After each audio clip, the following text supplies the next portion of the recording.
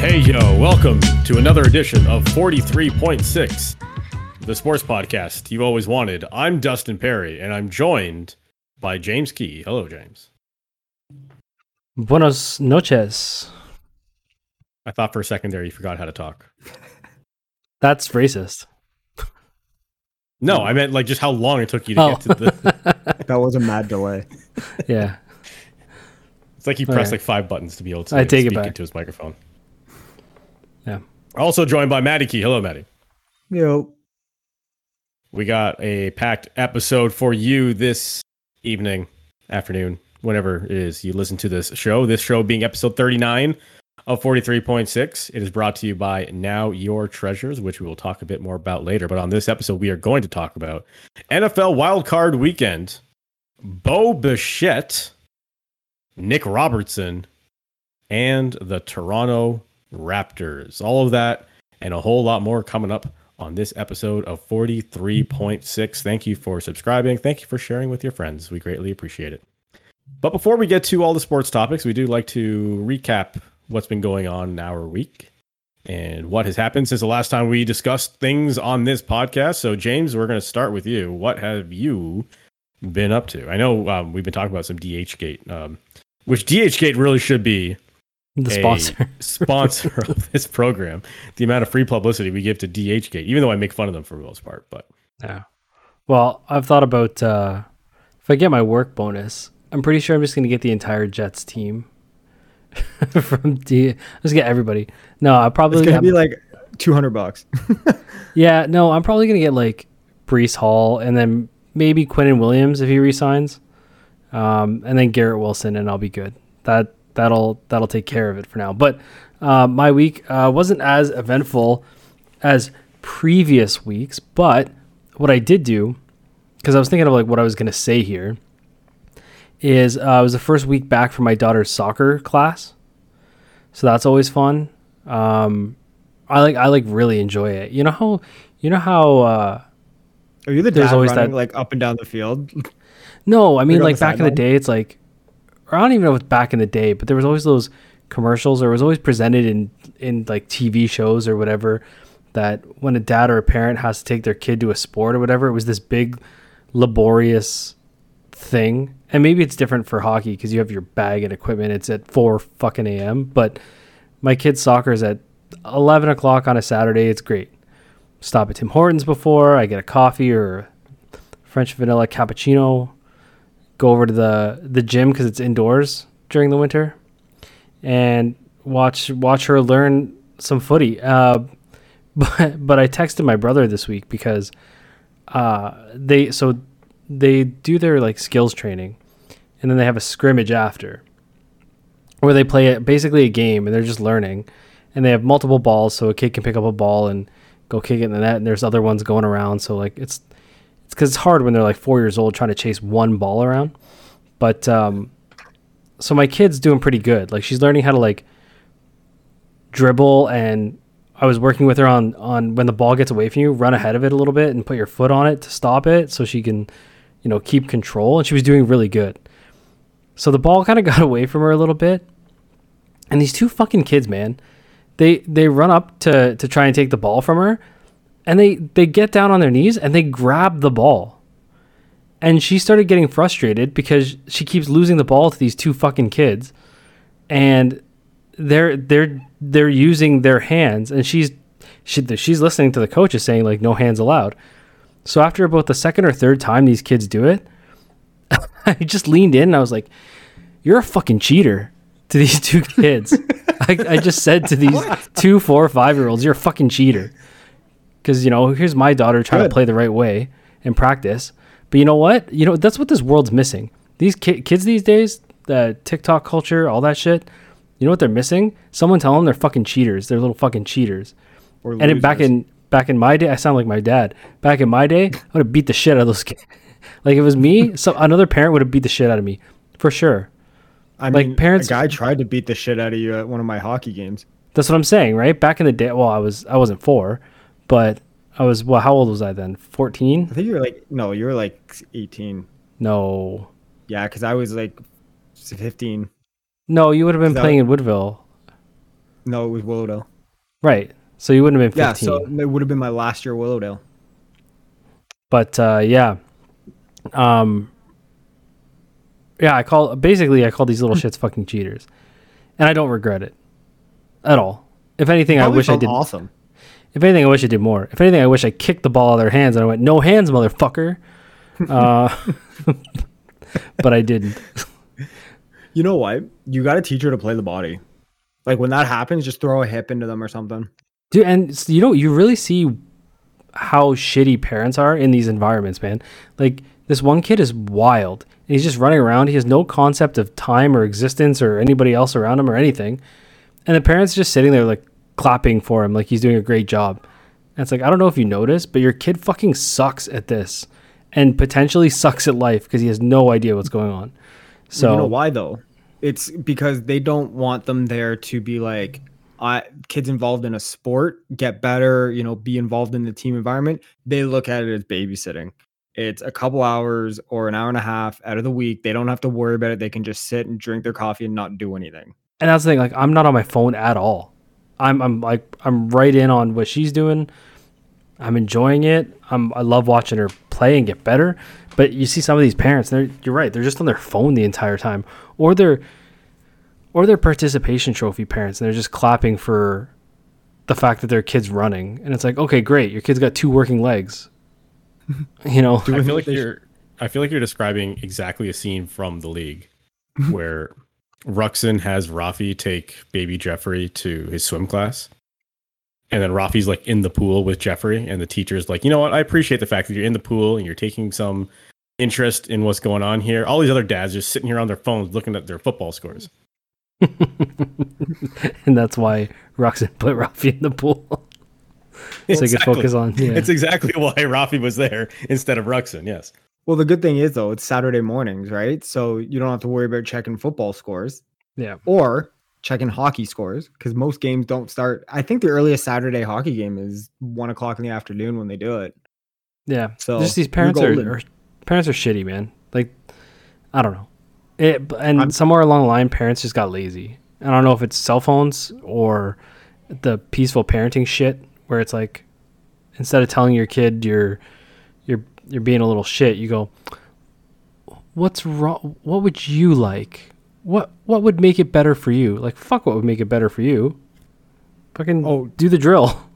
I've already started a fund for therapy for my daughter because I know the emotional turmoil I'm going to put her through when it comes to sports. Like, I'm already mentally prepping for it and like telling her she sucks at, whatever sport she does, because that's how you get better, is thinking that you're the worst. So you got to train like you're the worst to become the best. But like, I always try to wrap my head around this is like, do you imagine what it's like being someone like Connor McDavid or Sidney Crosby, LeBron James? Because us as plebs, Tiger Woods, we're all right. The we're Williams all pretty sisters. good. What? The Williams sisters. Perfect. Can you imagine what it's like for them? Because us growing up, like, there's probably things we all did. Obviously, Jimmy played a lot of hockey, played a lot of sports, and Dustin, I know you did some sports. I'm not sure exactly what, baseball, like you had mentioned before, that you were better than some kids. Obviously, we weren't the best out of every kid there, but we were better than most. And so we're always told there's always someone better than you. But these guys were like, that doesn't exist. There's no one better than them. And like, could you imagine trying to wrap your head around that concept? Well, not just that, but like also, how do you stay motivated? Right. How do you because you have to keep playing and you have to keep practicing. And we hear all those stories of Michael Jordan, like just coming home from school and just shooting free throws until the sun went down, right? Or like Kobe, 4 a.m. practices, like waking up 4 a.m, practice 2 hours, go home, eat, sleep for 2 hours, get up, practice again for 2 hours. And that's why I always say athletes at the top, they're not wired correctly. There's no way in hell they are. There's something wrong in their brain to be that obsessive. So but that's also the parent thing, right? Like, when it comes to the kids, I think it is the parent that keeps them motivated. And there is a right way and a wrong way, but there's the parents that teeter close to the line of the wrong way, I think, are the ones that end up having their kids succeeding. Like, when it's almost questionable about the methodology. And you can't tell me that any one of these kids are like, I don't believe any of them are Fuck my father for making me a star. I love this. I love this money. You know what I mean? Do you think Tiger's like, my dad's a piece of shit? No, Thank his you for dad these was the millions most of- important person in his life, right? Like, Thank you for these millions of dollars. yeah, You know? like you know, in the moments growing up, they probably hated it, but then when they achieve being the best in the world, you know, they look back and they're just like, they see in hindsight it was all worth it, right? In the moment, you don't. I say this all the time to people. If I had the mindset that I do now, when I was, 10, 11, 12, 13, 14, whatever, I probably would have been a much better hockey player for sure. Because like you look back and say, you know what, I wish I did a little bit more, or I wish I worked harder, or your kind of mindset changes and you value the work and the process more than just when you're younger, like, oh, I just want to play and I want to touch the puck and I want to do this, I want to do that. Right. So I just wish I had that mindset. And it's, the funny thing is I hate going back to this, but it's, growing up, your parents always, like, oh, I've been there, I've done that, I've seen it, I'm right. And you're just like, shut up. No, you're not. And then you realize as you get older, you're like, fuck, they were. But that You know what I extends to mean? anything. Like even when I was a manager for EB Games, if I was the person I was today, I fucking killed that job. And then I look and I go, but they'd probably have to pay me more. So now I get it. They're not gonna pay you more. They hire a bunch of jabronis like just to do the job, and they don't care. They just need things not to burn. Nerds. They prey on nerds who want to do the bare minimum That was because they me. know they'll never be successful me. enough to have to. I was literally the definition of happy to be there. Like, this is so cool. I know, You know? because when you're like 20 and you're managing an EB, you're like, this is the Dude, greatest job ever. I get an Xbox for free. Best job of my life. So as we digress though, yeah, I hear you about like the parenting thing. I'm definitely afraid of what I'm gonna be like as like a parent in any kind of like athletic or competitive sphere for my kid. Can I also make a comment of your No Mercy running in the background? Okay, so since this show is not currently on YouTube and it's just an audio version, James is talking about behind me there is a CRT television that is just running a loop of WWF No Mercy from the N64. Yes, James. Back in the day, I had this buddy Patrick, and he used to live up north. Like you can only have so many people around there. I mean, our graduating grade 8 class had 7 people, so yeah, it wasn't a lot. And Patrick moved there. He was a new kid, and we hit it off immediately because we both loved wrestling. And I would go to his house for every pay-per-view. We would hang out, have like sleepovers, and just play No Mercy in WrestleMania 2000 till God knows when. But what we used to do is we used to create a bunch of dudes and literally just put them in CPU versus CPU matches and track and create storylines and champions and stuff, and just would be amazed at the crazy shit that would happen in these matches. And we would just be dying laughing at the computer versus the computer in some of the shit. It was hilarious. It just reminded me. To this day, No Mercy is the best wrestling video game ever. Oh, by far. It's not even close. Either that or WrestleMania 2000, which was the one. Well, yeah, it would be one of the two, but No Mercy is just the same thing. Did WrestleMania 2000 have a ladder match? I don't know if it did. No. Yeah. No, it did. I don't remember. No, 2000. Either way, didn't. those games, like the best part was doing either the Royal Rumble or whatever the WCW version was, and just picking like Edge or Goldberg and just spearing people out of the ring. Dude, Yeah, the Spear was pretty cheap. The CPU controlled Royal Rumbles for our storylines were unreal because it was 100% unpredictable. So you could have a jobber end up winning the Rumble, and then we had to book our own storylines with this jobber, and then he wins the title. Or man, it was those were the good times, man. It just made me remember that, like how many guys we created. We create a roster of like 25 guys, easy, and run. Maddie, what about you? I was gonna say this went off the rails real quick. Me, like just figuring out how to keep a human alive that can't think or do anything for themselves. I kind of started picking her up by just the scruff of her shirt. Because it's just quicker. So, like, because she likes to lay on her stomach. which apparently is not good, but they, sometimes it's okay because when we do tummy time's a fun time. So I don't know, Dustin, if you're aware of what I'm aware. My sister has a 6-week-old child. So I was like, oh, my sister does tummy time right now. Oh, so you're a new uncle? Congrats. Yeah, congrats. Oh, thank you. What is this, number 3 uncle for you? 4. Okay. Yeah. So tummy time. So when we're done tummy time, I just pick her up from the back of the shirt. And then I just, carry her around and up onto like my shoulder and shit. But no. Yeah, just doing that and just kind of getting her life set up, I guess, doing all the, parental things you have to do, ordering all their identification. Birth certificates now are so much cooler than they were when I was a kid. Like they're on like the same kind of paper that the bills are printed on for money. Oh, cool. And they're like sheets like this now, and you can like fold them up, and they're, you can't copyright these things. And then mine's that old paper one that's falling apart. So I was just like, I'm wondering if I can like reorder a birth certificate of mine to get it on this piece of paper, kind of like this new one, because it's so much cooler and it's not going to deteriorate like mine is. But yeah. So just doing that shit. Yeah, just trying to mentally prep for having to actually go back to work on Wednesday. I'm so not looking forward to it. It's been like 4 weeks off. I've been off because I was on vacation just before the holiday, and then my kid came January 1st. So that was like another week and a half off. So yeah, I'm screwed. This is gonna be the worst week ever. But nah. We survive. Courage. So I was at the Raptors game this past week. It was the Charlotte Hornets were in town. Twice, actually. The Charlotte Hornets were there Tuesday and Thursday night. And I don't remember if this was Tuesday or Thursday, but I was there for both of them. And there was this guy. Okay. Walking around the concourse. He was an adult too. Okay. He was a grown adult. He was older than me adult. Like he must have been in like late 40s, maybe mid 50s. And with him during his walkabout around the concourse was this bag of popcorn.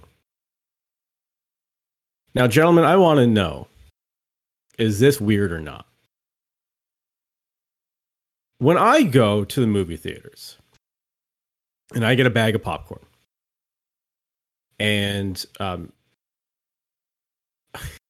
this is going to hit really close to home for one of our loyal listeners, Ryan, because he knows my friend Adam as well. And Adam's a bit of a weirdo. And anytime I went to a movie with Adam, which is rare because he doesn't like going to the movies because he knows he's just going to fall asleep. But anytime I go to a movie with Adam, he would be done his popcorn like before the previews are done. Like we're talking large bag of popcorn. Maddie, both of you the same way. All right, so maybe you're going to relate to my guy walking around the concourse.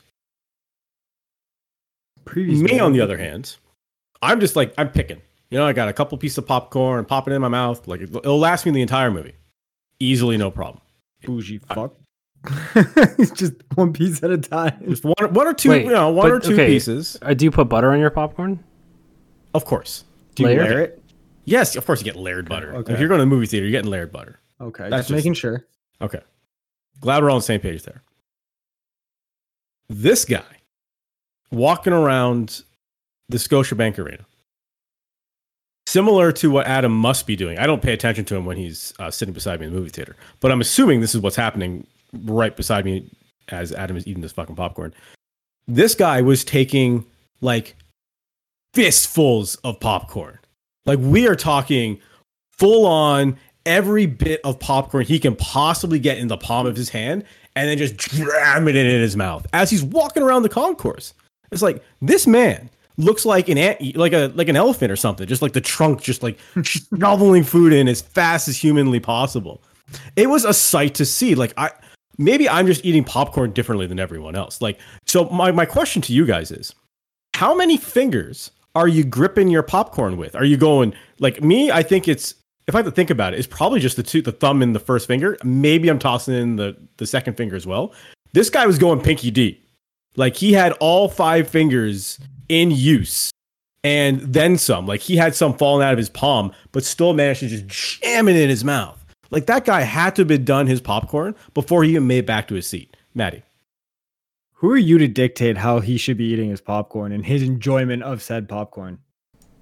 No, I'm of the firm belief, like, you can't use a fist. There's so much waste. I think I'm a 3-finger guy, 3 or 4. That's it. Once you, it's just enough to do the grab and the fill. Like, you know, what do you do with more than a handful? Half of it just falls out both sides of your mouth. I can confirm there definitely was casualty popcorn as this guy was trying to inhale popcorn as fast as he possibly could. Like there are people in other countries who, and it's the most, actually the fistful is the gluttonous display of anything. There are people in other countries who would look at popcorn as probably the delicacy of a lifetime. And this man is just fistfuls in the face. I don't agree with it. You'd have kids in like pygmies in the jungles of the Amazon who'd be trailing him down, just just behind dropping, trying to catch it all. Yeah. But this was a point that I had. Okay.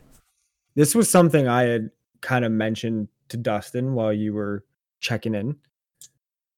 What if this man's just truly, you know, we're commenting on saying, you know, let's not be wasteful. Let's not do this. Let's, you know, be clean eaters, as Dustin says he is. Because I asked him, chicken wings, if you want to go into your chicken wings, Dustin says he's a clean chicken wing eater. Yeah. So what Maddie was asking me while we took a break there for a second, he's like, what about chicken wings? And I'm like, no, I'm still like a super clean eater where my left hand, because I'm left-handed, will be eating the chicken wing. And my right hand is totally clean and available to pick up the glass and drink it, so I don't get, you know, wing sauce all over the fucking glass.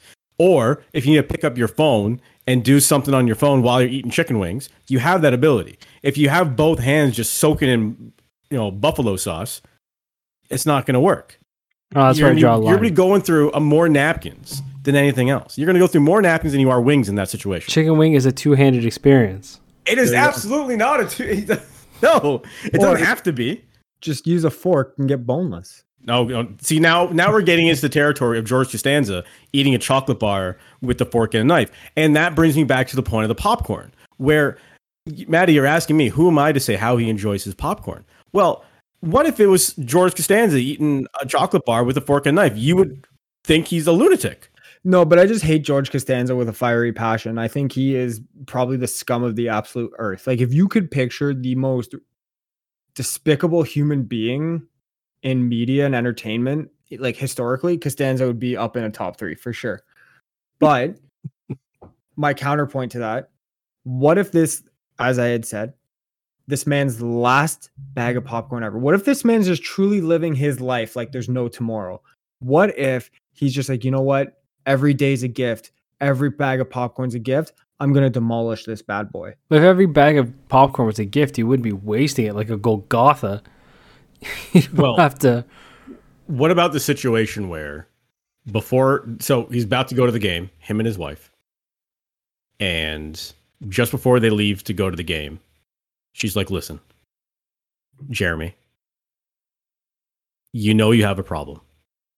I don't want to see you. You have a popcorn addiction. It's very, like, you just got out of PA. Popcorn Anonymous. We need you to control yourself tonight. Have as many beers as you like. But don't touch that popcorn. Because you know what happens when you touch the popcorn. You know, shit pops off. Babe, I got to use the washroom. Exactly. So. But at that point, just drink it then. No. Then just dip the bag to your mouth. We'll get to that. He goes to the bathroom and he's like, you know what? This is my moment. He stops. He says, look, honey, I got to go to the bathroom. These lineups get a little long, both for concessions. Don't wait. And for don't bathroom. wait up. No.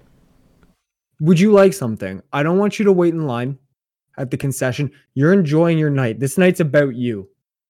I will go get your drink. I will go get your food item. I will go to the bathroom, get your food item, and bring it to you. And she's like, you know what? That's really sweet of you. Thank you. This whole time in his head, he's planning. He's percolating. The machinations of how he's going to obtain this popcorn and devour it. He's got 15 and a half seconds going back. And even if he does actually have to use the bathroom, he ain't going. No. The most unrealistic he's got to use that time. The most unrealistic part about that story is him telling his wife that night's about her. There's zero Raptors games where the night's about the wife. Zero. I mean, if she could be a big basketball fan. Yeah, they're few and far between. This brings me to my next point. You're into like the bottom quarter of your bag of popcorn. How do you finish it? I'm a drinker. I'm a tip the bag, kind of shake some in a little bit, go to the corner, keep the hands clean. Clean eater here says no. Okay, because it's not clean. You're going to end up having butter and salt and remnants of popcorn all over your face. I'm not a Neanderthal. I can get that shit into like a stream into the throat. Also, considering like where you are in this situation.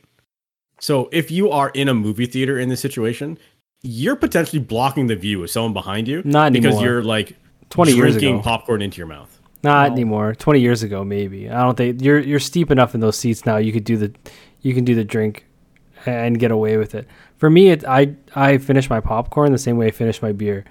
I leave the bottom. I see what you're saying. Splashback. The skunky popcorn at the bottom. Yeah, I leave it. It's mostly just junk kernels and actually, if you go to the movie theater, it's not kernels because they're all popped anyway. But so is day old popcorn just as good as like day old pizza, like next day popcorn bag? No? I love it. No. Day old popcorn's horrible. He's all soggy. Oh, okay, wait. So, okay. Well, actually, the soggy ones, it's the dry, non-good ones that are garbage. I'll eat the soggy ones all day because at least they taste like something. Yeah, salt and butter. It's great. Yeah. Okay. Last thing for me on this because fucking because we should probably talk about sports. Kernels, what's your go-to flavor? Well, caramel or the cheesy? Jalapeno Jack. I'm a dill pickle guy. Cheesy dill? I mean, I'll take some cheesy dill if that's on the menu, maybe. No, at Kernels. If you go to Kernels and you got the menu, have you been to Kernels? Of course I've been to Kernels. I mean, I literally have Kernels like seasoning in my pantry right now.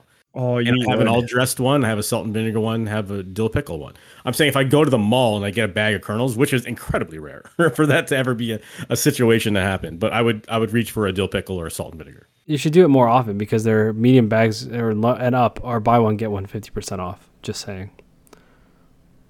Yeah, that salt and vinegar actually looks pretty good. Not gonna lie. Jalapeno Jack.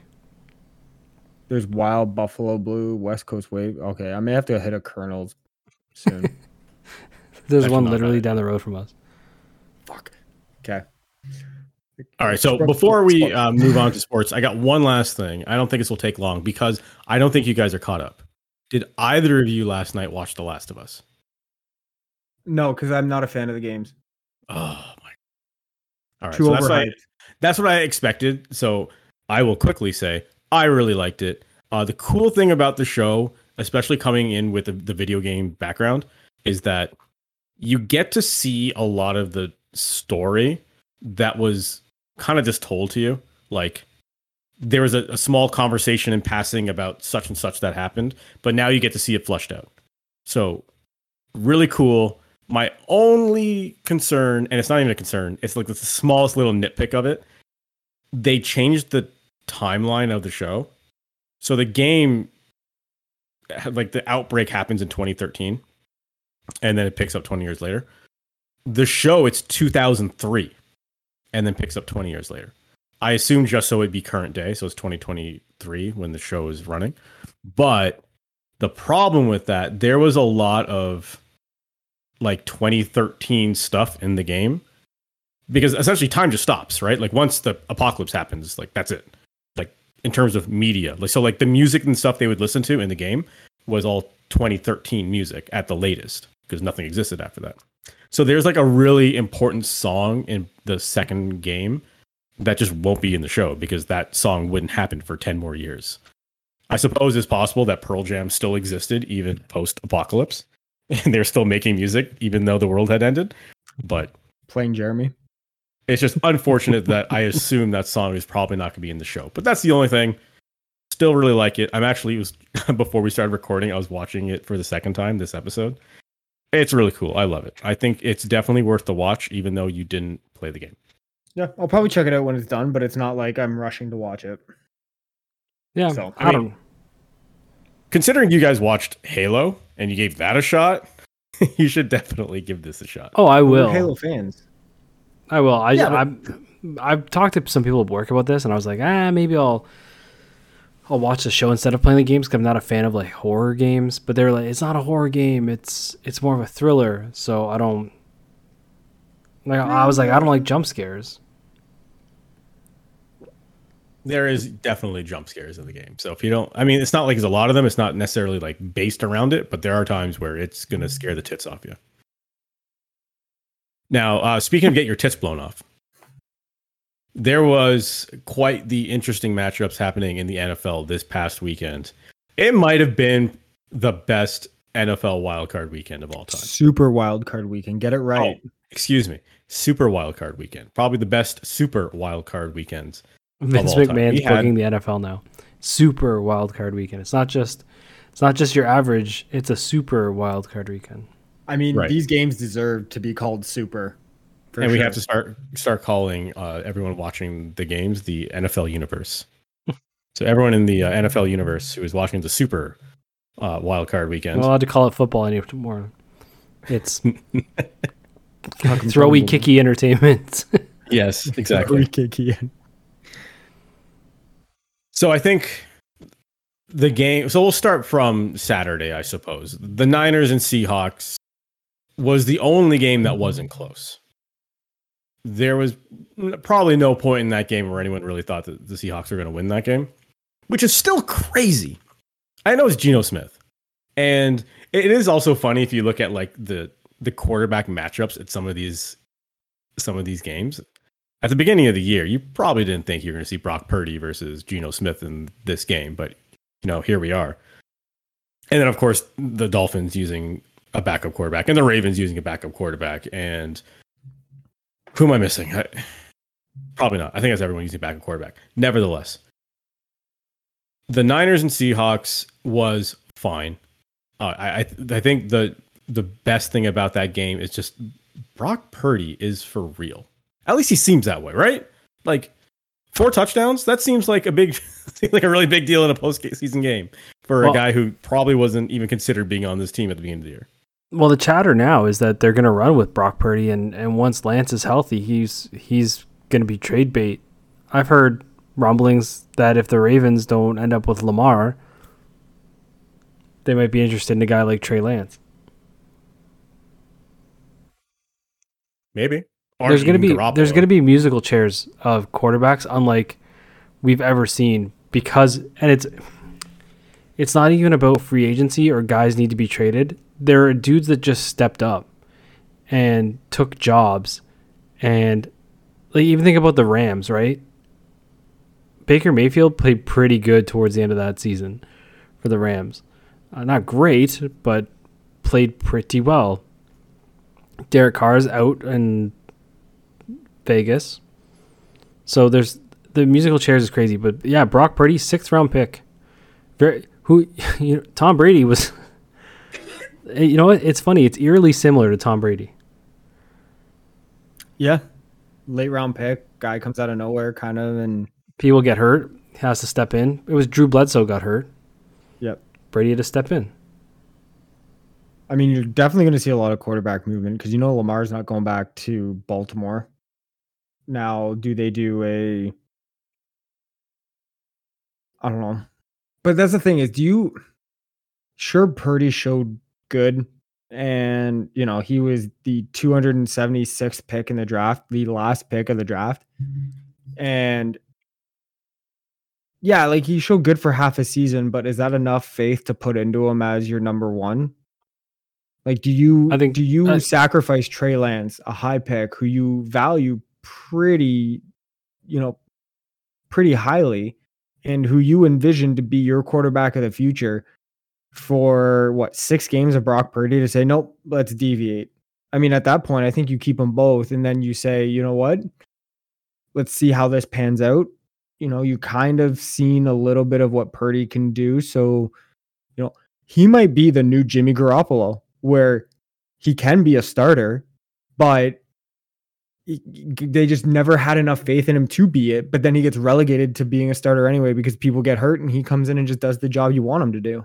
What if the 49ers win the Super Bowl?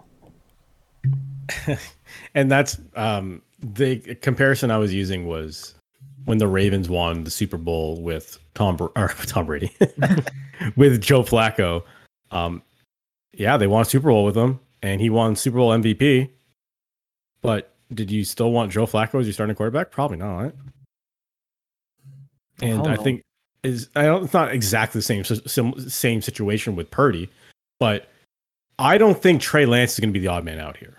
I think it's going to be Garoppolo. Well, Garoppolo is a free agent, and that's the thing, right? So, do you keep an asset like Lance on the bench, where you can get pieces back?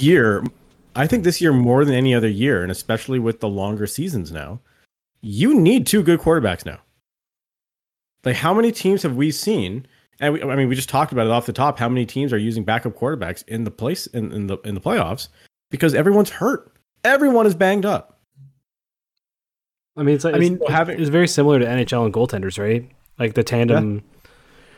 Yeah. Like I would say, how many years ago? 5 or 6 years ago, people started going like 1A, 1B. 65. Yeah, because like the days of Brodeur playing 70 games was kind of out the window because you were trying to maintain your assets, right? So you could be right. I think they could find somebody else serviceable and parlay Lance into something more for that team to sustain success. And we don't even know how healthy Lance is going to be, but the dude trounced Seattle. So, right. But at the same time, you also look at it like this. If, say, this is as far as the Niners get and they lose, there's no better time to parlay Purdy into something than now. Because with as high as a pick as Trey Lance is, that's probably the guy you give a longer leash to. Now, if you're looking at a return and to say, hey, maybe a little bit more defensive help, maybe some more offensive weapons, you parlay Purdy into that. Imagine the Patriots traded Tom Brady. But like that's you're taking Brock Purdy as Tom Brady, which is, the unicorn. No, what I'm saying is, in that same scenario, had they had traded Tom Brady, they would have traded Tom Brady. But you're picking one instance out of a history of quarterbacks that have been guys that have played well for 5 weeks and then either fell off the map or got dealt and just never did anything. Right now, you're in charge of the 49ers. You can only keep one, Trey Lance or Brock Purdy. Who are you keeping? Brock Purdy. Insane. He has more. Why? He's not hurt. He has more of a body of work. Everyone's going to get hurt at some point. He has more of a body of work.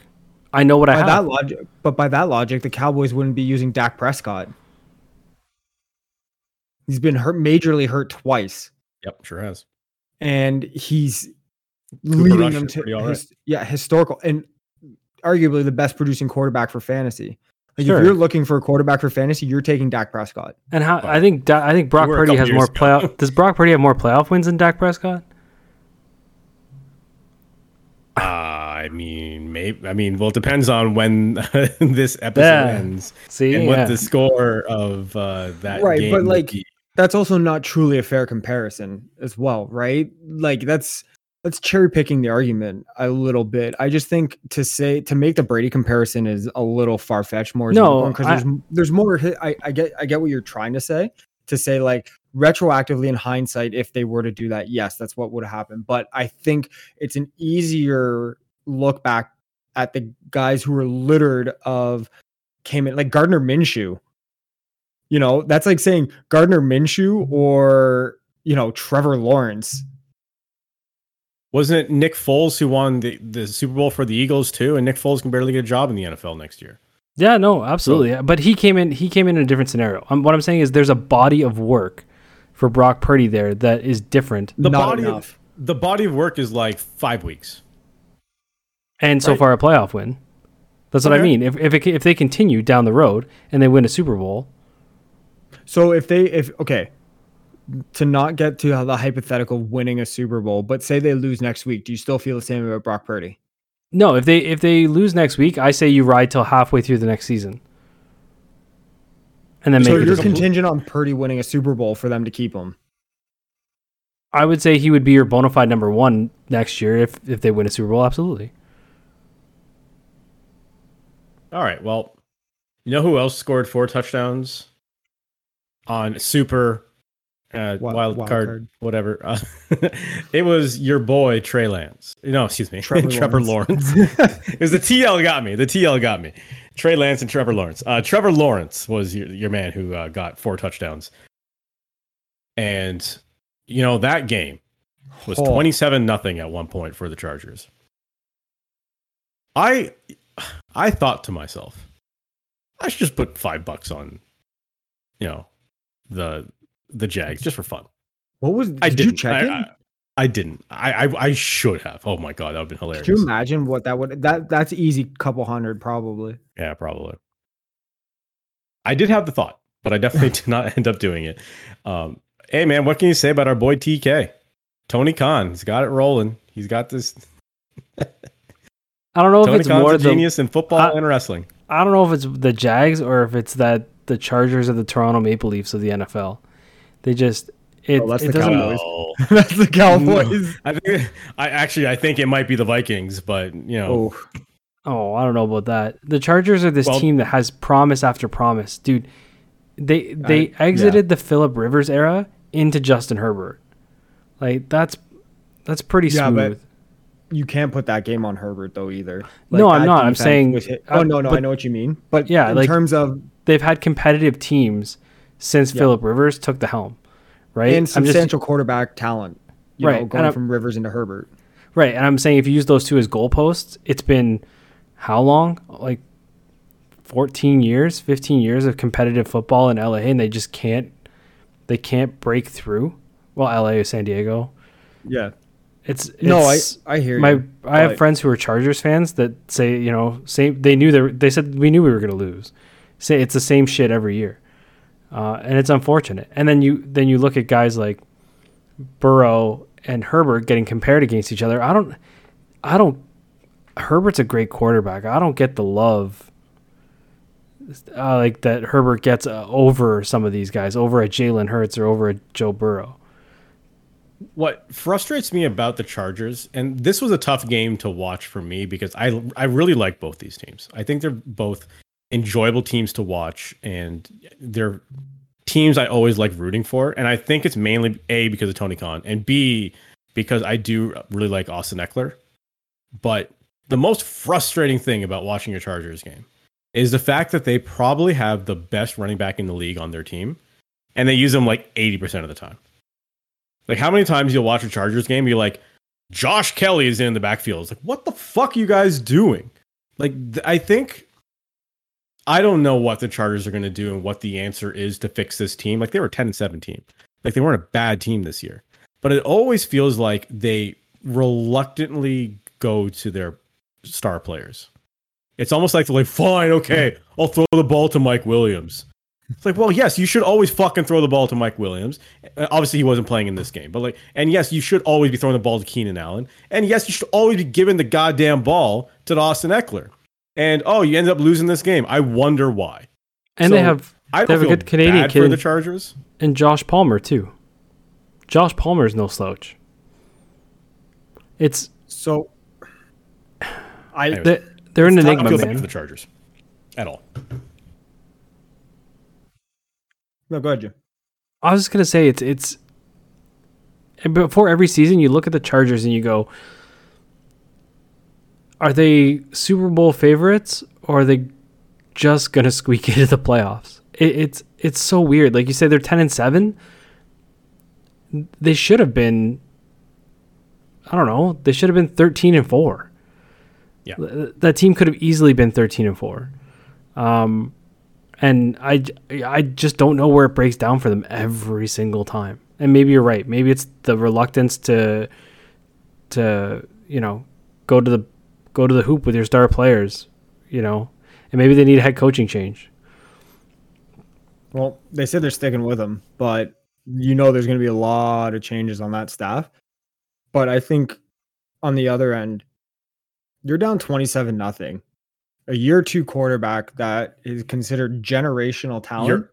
Year 3. You mean you're up? You're 27. Or I'm saying from the point of view of the Jags. Oh, okay. You're down 27-0. You have what's considered generational talent in Trevor Lawrence, and he's year 2, and it's your first playoff game. Any other player would probably crumble in that moment, kind of pack it in and say, you know what, we'll go out there, we'll play hard, but you know what, we'll come back next year. Like in your head, you maybe don't vocalize it, obviously, but then to come out in the second half and put on that kind of show and do that kind of work, man, that's impressive. The dude literally played 2 different games. He threw 4 interceptions. He threw 4 interceptions the first half and then 4 TDs in the second half. And I think his total line at the end was like he had like a 79 or like a 75 quarterback rating. Like it wasn't very good, but he got done. It wasn't very good at all. No, that's what I'm saying. It's not very good, but you take out that first half and that obviously rating is through the roof. But to show that kind of poise and determination and, never say die attitude, which is kind of encapsulates the Jags whole season. They started terribly. They came on strong. They played their last game to get in was that pick 6 to get in, the touchdown to win. And it's just that game is a perfect representation of how their season has gone so far. Start terribly, finish strong. Good point. I think it's interesting that, and I kind of thought this last year when I'm watching Lawrence play, is that I said to myself a couple times, he's going to be a lot better when he has someone he trusts on the field with him. And I don't think you can underscore what Etienne does for him, considering their history, knowing that you have someone next to you that you're familiar with as a young quarterback that you've been to war with, that you're going to war with. I don't think that's any slouch. The contributions of having those two in the same spot, I think it's really important. I don't think people talk about it enough. They did back-to-back championship games together in college, right? So they had the one against LSU, and then I think the other one was Bama. It was. So I do have currently $5 on the Jags to win the Super Bowl. So what does that pay out? Like $250. Still, that's $5 to turn into $250. But so they're who I'm rooting for at this point. I mean, they're a fun team to watch. To sit there and because especially now after that comeback, although it's the Chiefs, I believe they're playing, or is it the Chiefs or the Bengals? Oh, that's a good point. I will look it up. I'm pretty sure it's the Chiefs. That's a tall order, but man, how do you not watch that game? And even if they're down 21-3, well, you don't sit there and be like, if you like tight ends, watch the Jaguars, because they're in Kansas City next week. Evan Ingram gets all the looks in that offense. Yeah. But I mean, we said this last week, they're probably the one team you don't want to play, and I think that's still true. Right? Especially after last week. A team no one wanted to play for sure would have to be the Buffalo Bills, especially going into Buffalo. But man, Miami, I feel like has just had the Bills number all year. Even though this game started with the Bills up big, but Miami came back and the Bills scored again. Miami came back and Miami's coming back and they almost did it, but they just fell short. It was a really fun game to watch. I wonder if Tua Tagovailoa had been healthy. Do you think they had enough to beat the Bills? Yes. I think so too. I think the missing Von Miller is way too much for what they relied on for D. I think the Dolphins had enough to beat them there. They did. Without him, yeah. I don't know. Again, I guess I'm not as familiar. I don't know what extra Tua could have brought to that game. But I think the Dolphins are probably a couple pieces away from being true contenders. I think you get a true running back in there. Tua away. Healthy Tua. You get a true running back in there, so you can have a little bit of a more spread out offense. Free up some space for Tyreek Hill and Jalen Waddle. I get your sentiment, but I still think Wilson and Mostert is a great combo. Like they've made do with the pieces they've had. Right. I get that. I think if you had, and it's gonna sound obvious that you're gonna be like, well, duh, but if you had a top 25% running back in the league on that team, I think they beat the Bills. Even if you had like a I don't know, I can't even think of one, but I'm not talking a Cook or a Henry or an Eckler, but someone just below that. I think you have one of those guys. I think it doesn't help that Waddle and Tyreek dropped some very easy catches early on in that game. Mm-hmm. Like right, wide but open. I feel like chest. those guys are so good that there's going to be ridiculous plays that they make that they shouldn't have caught. So it kind of all comes out in the wash, right? Yeah. In games like that, though, like true. You kind timing of is everything. live with that in the season. And timing is everything, right? Yeah. Like it doesn't come out in the wash because the Bills are moving on and they're not. True. So right, like if that's week one and then say Tyreek Hill makes a crazy catch saying he had no business making that, people are like, wow, pretty nice catch. But if there's an obvious catch that he should have made that he drops, you don't look at it like, yeah, but he made that catch week one. You're like, no, when it mattered, he dropped it. Yeah.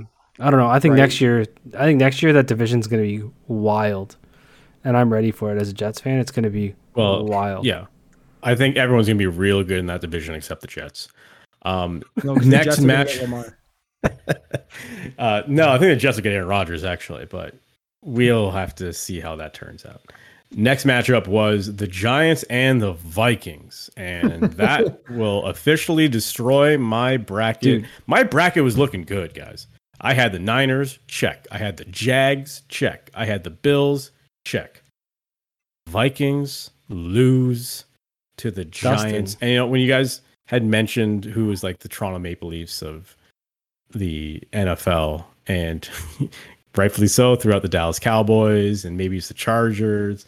But I said the Vikings just because I was watching Up and Adams this morning, or maybe it was yesterday, whatever it was. It must have been today. And there's a graphic that came up. It said Minnesota Vikings, 31 playoff appearances, 0 Super Bowls. Last Super Bowl appearance, 1977. Is that the worst in the league? Every single conversation we had going to this playoffs surrounding the Minnesota Vikings were frauds. If every game, exactly, frauds. If every game that was a one possession game went the other way, they'd be like 0-17. they were that close in all these games, and every single analyst, and usually analysts are fucked. Like it doesn't matter whether they play the game for 30 years or whatever. I get it. It's all entertainment. Every analyst I listened to said, Stephen A. They said the Vikings aren't getting out of game one. They're not, and they were right. They didn't make it out of game one. They're not built for that game. They have a Kmart defense and quarterback. Right. No, a Tarjay quarterback. Tarjay, yeah. It's you can't win like that. They won possibly a lot on luck this year. Well, and they're arguably wasting the prime years of the best receiver in the NFL, or one of the best receivers in the NFL. I can count a game, the Jets game, where they didn't win, the Jets lost because of poor clock management. Could you imagine what Justin Jefferson would do with a good quarterback, though? You make a good point that it's like the Vikings didn't win some of their games, the other team just lost. And there is a difference. And people will say, well, what's the difference? That doesn't make sense. No, it does. It's like having the mentality of saying, like we talked about before, of saying there's a difference between I like to win and you hate to lose. right? And it's the same thing. It's you can win a game, but you can also lose a game. And a lot of the games the Vikings won weren't because they were better. It's the other team coughed it up. Yeah, they probably go down as the shittiest 12-4 team of all time. Or what were they? 13 and 4. Yeah, shittiest 13-4 team of all time. They're 8-1 at home. They're 8-1 at home. It doesn't matter when you can't win Wildcard week 1, right? Or Super Wildcard weekend. It's all meaningless now, right? What do you do if you're the Vikings? What do you do? Get a good court. You trade for Lamar. I don't know how the Lamar thing's even going to work. Dude, think about all the names: Garoppolo, Carr, Aaron Rodgers, Brady, Brett Favre, Lamar, Derek Carr, Brock Purdy, Derek Carr. Yep. Trey Lance. Sure. Why not? I mean, there's so many there's more quarterback names out there this year going into the offseason as potentially available than there have been previously. But I think it starts, yes, with a quarterback. I think after that, you have to look at that defense. Like, that was atrocious. Like, that was... That's like week 1-2 level defense that you see where teams are still trying to figure it out. And it's, they're going into their first wild card. Yeah, to have those weapons, like to have both Dalvin Cook and Justin Jefferson on your team and just shitting the bed against the Giants, and like give credit where credit is due. Danny Dimes been doing it all year. The Giants started out like 7-1 or something. Remember, 5-1, 6-1. Yeah, they were in real bad shape at one point this season, and so are the Jags too. Like the Giants and the Jags have been a really fun story to watch this year. Mm-hmm. But like the NFC North, man, if Chicago does better, right? And sorry, I'm just trying to think of the Packers. I mean, you don't expect them to do better because, realistically, Rodgers is probably not going to be there, but the Lions look like they're going to be much better. Yep. The Bears are probably going to be better. I mean, if they try to just run it back with the same team, I don't see them making the playoffs. There's no way. The Vikings might be the third best team in that division next year. Oh, 100%. If the Lions pick up where they left off and maybe add pieces, you feel real good about that team. And then if the Bears come back, Fields, they got Claypool, they have that first overall pick, depending what they do with it. Like we said last week, maybe they trade it to get multiple pieces or get something down. Like the Terminator. Trade down. Exactly. And so now you look and you say, where do the Vikings fit if you're a potential free agent looking at a team and you can, I posit this to you too, both of you. If you're a free agent and you say, look, you're going to the NFC North, you have your choice between the Vikings, the Lions, and the Bears. The Vikings probably aren't on the top of that list at all.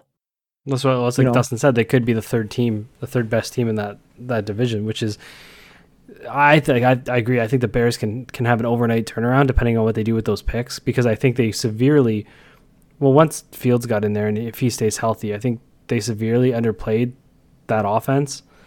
And so depending on what they do with those picks, they trade down, they could turn around overnight. Very similar to the way the Jets did. I actually think the Bears could follow a very similar path. And also remember how much of the season Khalil Herbert missed as well. Right. So like they have a good running game too that you just didn't get to see. Other Montgomery, than Fields. Montgomery and Herbert, yeah. right? Yeah. Right. So yeah, the Vikings, they're in for some pain, man. Yeah. This was going to be, if they were going to make a push, it would have been this year, because especially like we said, now in hindsight's 2020, was seeing how good the, I guess, future looks for, like we said, the Lions and the Bears. Man, well, not just that. Tough. You talk about this is the year. The Packers are probably out of it, and they've been the biggest thorn in your side in getting anywhere in that division for God knows how long. The Lions weren't expected to be anything. The Bears were expected to be middle of the road, ended up being nothing. This was it. This was the path. It was like the Leafs in the Canadian division. You're right, Dustin. This is it. Mm-hmm. Mm-hmm. And that was all the games that happened over the weekend, right? There's no other games. No other game happened. I don't know what you're talking about. That didn't happen. Your Ravens coughing it up on the one. On the one? Oof. On the one. Like, okay. So, and then what's his name? Hunter. Throwing up the touchdown sign like man's broke the plane.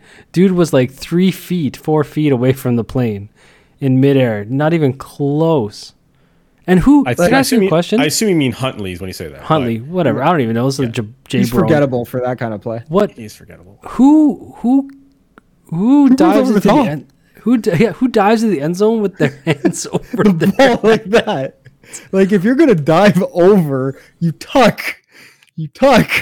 Well, we saw a similar play that worked out for Trevor Lawrence, but I guess Trevor Lawrence has the benefit of being like a massive. He's like 46 feet tall. Where he just needs to like fall over and he will. He just does the Michael Jordan Space Jam thing, Trevor Lawrence, and he just reaches. It's kind of true. He's a big man. Look, the Ravens were in shambles. The Ravens were in shambles going into this season. Okay. True. At the beginning of the year, we were on this show. We were saying, what do we think about the Baltimore Ravens? And we're like, who the fuck are they going to throw to? Like, I get that Lamar Jackson is in a contract year and he wants to prove himself.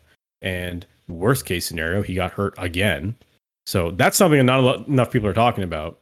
That Lamar Jackson went out in a contract year to prove himself that he can be one of the best quarterbacks in the league. And then he, got injured and missed the last month of the season. And or he protected himself and protected his own investment. Possibly. And I saw comments from RG3 over the weekend where he said, if I was as smart as Lamar Jackson, I'd probably still playing in the NFL. And there's decisions you make along the way that can ruin your body. And yeah, I don't blame Lamar Jackson. Like if he's not healthy, he's not healthy. I'm not trying to blame Lamar Jackson. What I'm saying is the Ravens weren't a good team going into the year, and they found a way to make it to the playoffs. Christ, there are so many games they lost this season that they had no business losing. Their defense just fell apart consistently in the fourth quarter, week after week after week. The Ravens very well could have just won their division the way they had been playing, but their defense let them down, and which is rare for the Ravens.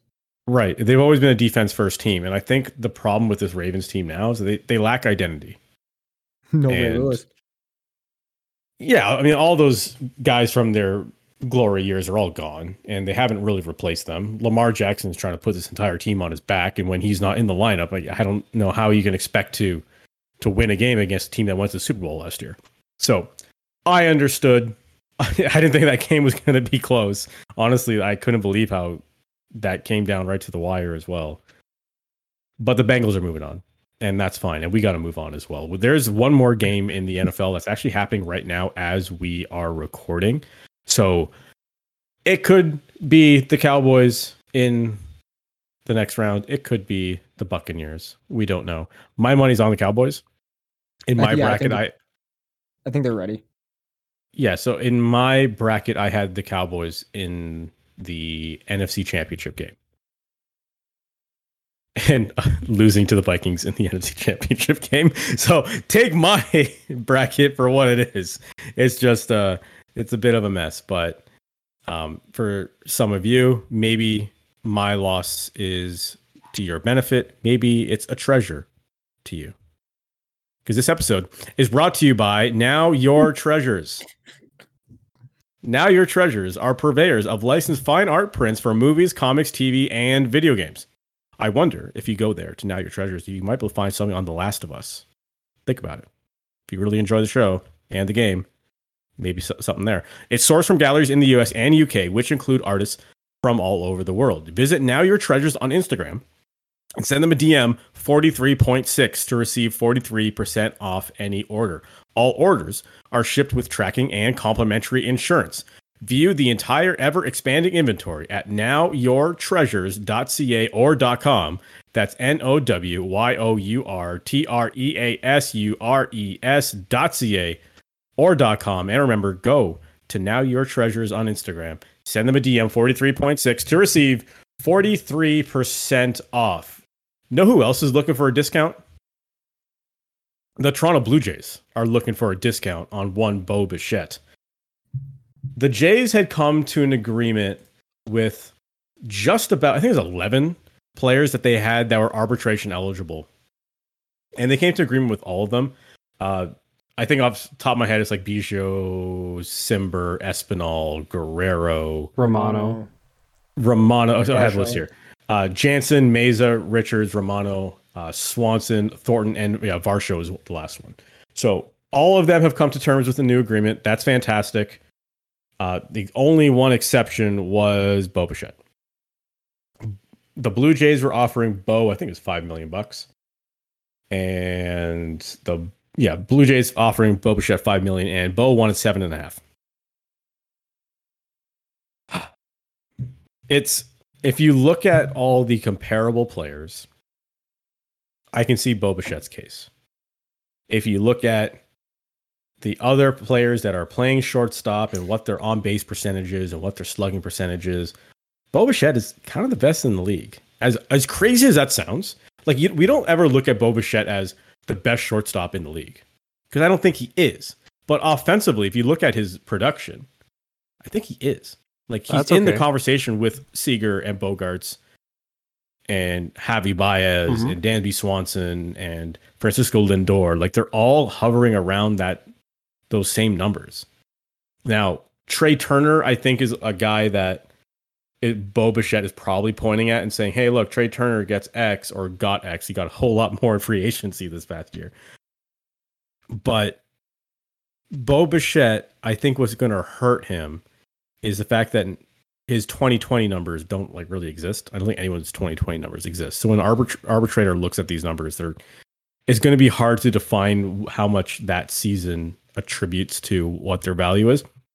Ultimately, what I'm trying to say is there's room in between these two teams. There's $2.5 million separating them right now. And man, I really don't think it's worth the fight for $2.5 million. I'll tell you something. You know what's not going to be worth the fight? When the Jays go in there with a USB key or a cloud file saved with all this man's defensive highlights and stats, and they start playing and they say, oh yeah? Uh-huh. Okay. And they're going to say, do you want to take 7.5 and we'll move you to second? And he says, no, I want to play short. And they start playing the tape again. And they go, uh-huh, okay. There's, as much as the offensive production is there, and that's fantastic, the dude's got gaps on the defensive end of the game that he needs to address and figure out, or humble himself and move his ass to short. Or to second. Second. Yeah. Because it's... It's bad. It's not that it's bad. It's just not good enough. And that's if you're going to hold on to that, then you got to get better. Yeah. He's got a noodle for an arm half the time.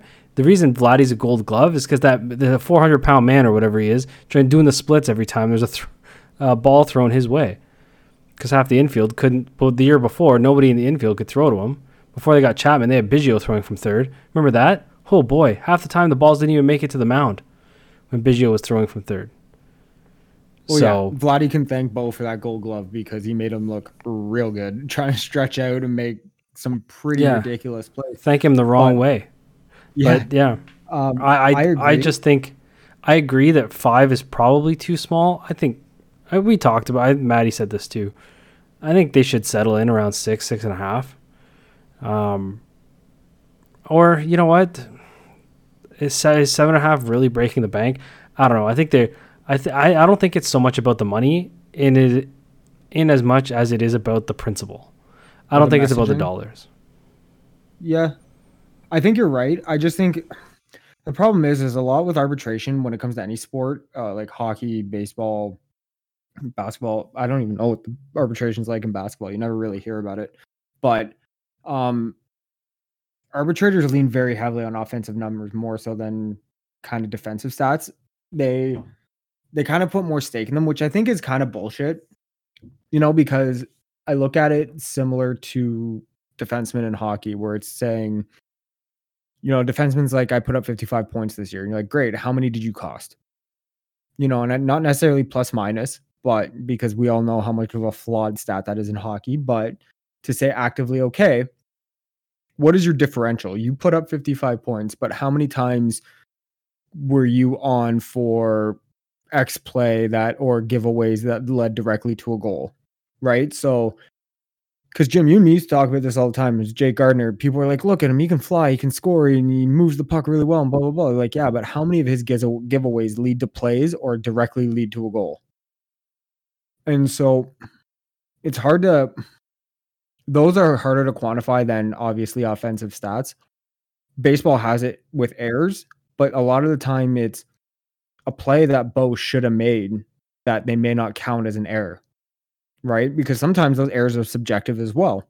A lot of those times, what should be an error, they just say is a stretched out single by the hitter. Or, Right. It can be subjective sometimes. And especially when he's playing with Matt Chapman, how many balls that were hit near Bo Bichette that Chapman just tried to field himself. And then Chapman got the error because he just knew that Bo Bichette wasn't going to make the play. Right. So, or is that Chapman or is that the coaching staff going, if you feel you can make that play, keep Bo out of it. Go for it. Because they'd much rather have him try and risk it and stretch it out than have Bo try to make it. For the last 2 years, Bo's runs saved above average. Or actually, let's just do last year. Total's -12. Last year though, runs saved above average was -14. That is not good. No bueno for those who speak Spanish. Yeah, right? That is very difficult. The bigger issue here, and this is just arbitration in general, is having to stand in a courtroom and explain to a third party that this player on your team sucks. And how much, you know what I mean? Like, isn't worth what he's asking for. So like you're essentially telling him like, you have an inflated sense of self. You're not worth that. Let's bring it back down a bit. So you're essentially shitting on his ego. Yes. And then you have to go ask that player to play for you for 162 games or hopefully more. You're expecting Bo Bichette to be a part of this organization for a long time. Remember, Bo also was the one who said when what's his tits got fired. I don't even remember the guy's name now. Montoyo. He was like, yeah, I agree with it. I think it needed to happen. He was I forgot about that. So I don't know if there's something between him and the organization that's kind of been brewing. He was part of a lot of, we always say where there's smoke, there's fire. Part of a lot of the trade talks for Juan Soto when those rumors were circling the Blue Jays. So I don't know if there's something like, I kind of wonder if the Jays are like, Bo, we need you to move to second. And he's like, I'm not moving. And they're like, Bo, we really need you to go to second. Bo, we need you to go to Drops second. His claw short and steps We're gonna try and sign Correa. No. Cool. Correa's gonna play second? No, Bo. Correa's gonna play short. You're gonna move to second. So I don't know. I'm not moving. There can be damage though, you're right, in these things, because it's literally one guy trying to justify himself and the team shitting on you, right? So yeah. But I think it's so common in baseball too, arbitration. Like it's a pretty common practice, more so than any other sport, that I think, we look at it like that. But I also think that dudes are professional about it. They understand the process. Yeah, and I also don't think the teams go in there going, listen, Bo, your batting numbers, great. On the defensive end, you suck a huge amount of ass. All right, you're fucking terrible. Shapiro just like, well, Bo, we looked at the numbers. Yeah, your numbers are good. Your fans love you. Your offensive numbers are great, but let's just be honest, defensive side of the ball, you're pretty much a dick in the ass. Right? Yeah, I don't think it's. Yeah, you fuck us every week, Bo. I don't think it's anything like that. So, I think they find constructive ways of saying, hey, understand your perception. However, we see this. We think this is fair. We think you can get to here, but it's going to come at this cost, blah, blah, blah. And that's the thing. Like, with arbitration, you're like, he can... It's kind of like the bridge deal in hockey, right? it'll take you to the next step. And I think the most difficult thing for him to stomach is watching Vladdy get 14.5. But again, Vladdy's a Gold Glover and AL MVP runner-up, and which would have been the MVP if it wasn't for freak of nature Ohtani. Right. So I also I look at I see both sides. I do kind of agree with what you guys are saying in terms of it can brew some bad blood. And the one instance that I can obviously say, and I know I personally bring it back to hockey a lot because it's what I know most of, is I remember when PK and the Canadians went through arbitration, and that got ugly. Like that got real ugly. So much so that it almost felt like after that you knew he wasn't long for that franchise, because it was only a couple years later that he was dealt. Yeah, that's somewhat topical too, because we saw that recently where PK came out at the Bell Center and had that moment with Carey Price too, and it's like, as a Maple Leafs fan, and I think I'm speaking for all of us as Maple Leafs fans, even seeing that is like, man, I feel bad for the Montreal Canadiens. Like, I don't normally give a shit about the Montreal Canadiens. In fact, I don't. If they were on fire, I wouldn't piss on them. But you see something like that, and you're like, man, this franchise had it. Yeah. They had PK Subban in his prime, and they had Carey Price in his prime, and they just couldn't put it all together. And I mean, I guess took a while to fall apart, but the fall was slow and steady, and they haven't recovered. We talk about how they were littered with their first round picks that don't exist on their team, and joke all the time about how long until Slafkovsky's traded, and now he's hurt. Yep. Right. So, I mean, I don't think it'll lead to bad blood, especially because, like I said, baseball, and especially also too, Bo coming from baseball lineage, I'm sure his dad, it tells him, look, this is the process. You know, they will say some things you don't agree with that may come hurt, but remember, they're not saying this personally. This is just to make their case, right? As you will make your case of why you deserve X. So I don't think, and plus word gets around the league where if that gets contentious to the point where Bo takes it really insultingly, other teams will find out, and you just tank your value when it comes to free agency potentially, as well as trade partners. So, you know, it could very well be kind of ugly down the line, but I mean, he'll probably just go in and be like, this is why I think this. They'll be this. Arbitrator will look at the numbers, especially because baseball has more numbers than they know what to do with. Their numbers have numbers. So, you know, I don't think it'll be too bad. I honestly see an arbitrator is just going to be like, guys, here, 6.25, we're done. Let's go. So we need to move on to the Maple Leaf story. But before we do that, I would just like to take this moment and for you guys to be the witness of this, that I am going to officially declare myself for the Royal Rumble. Thank you very much. I will see you guys at the Royal Rumble on the 28th.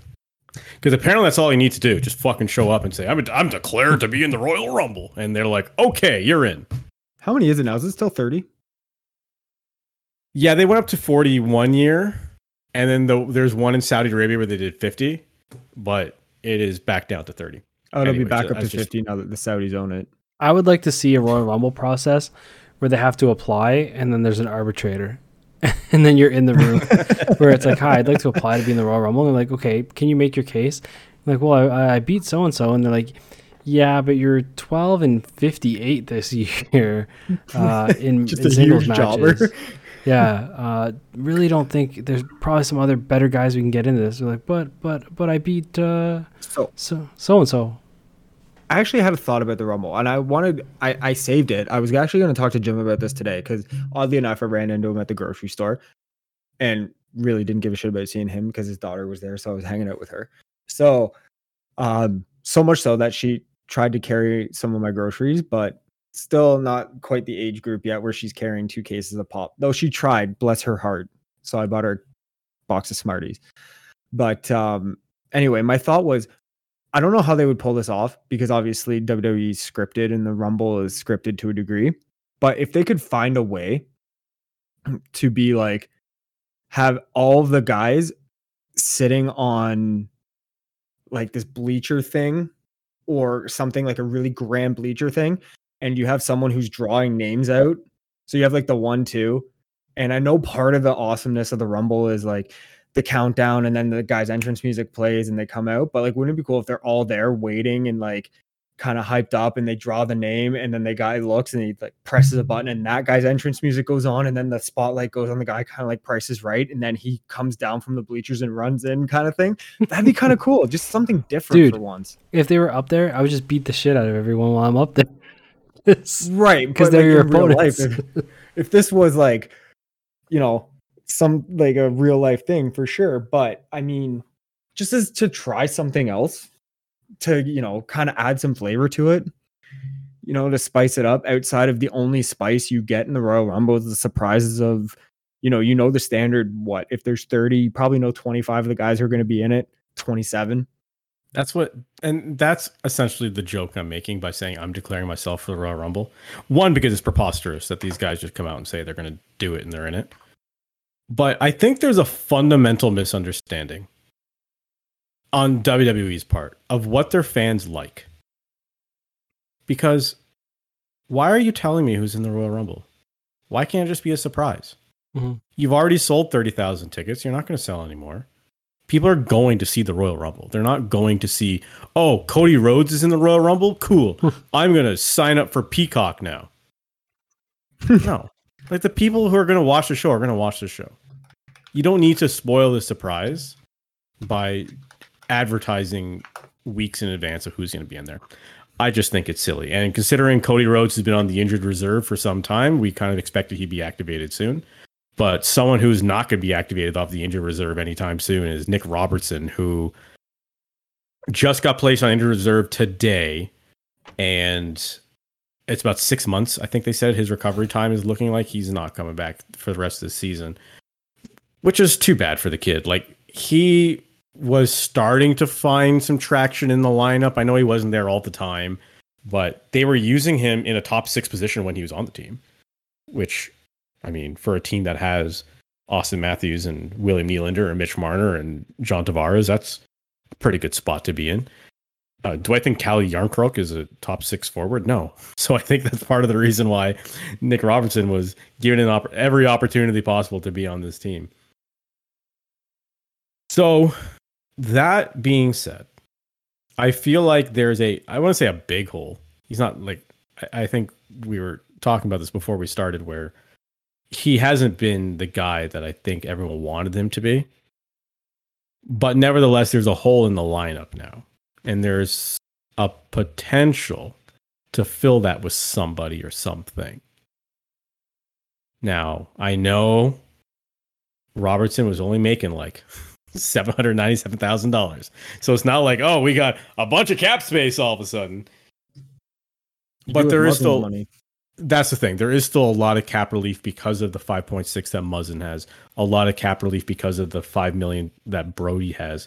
Plus, there was time that Murray was on the injured reserve as well, and that was, a portion of his 4.6. Victor Mete's been on there like almost all year.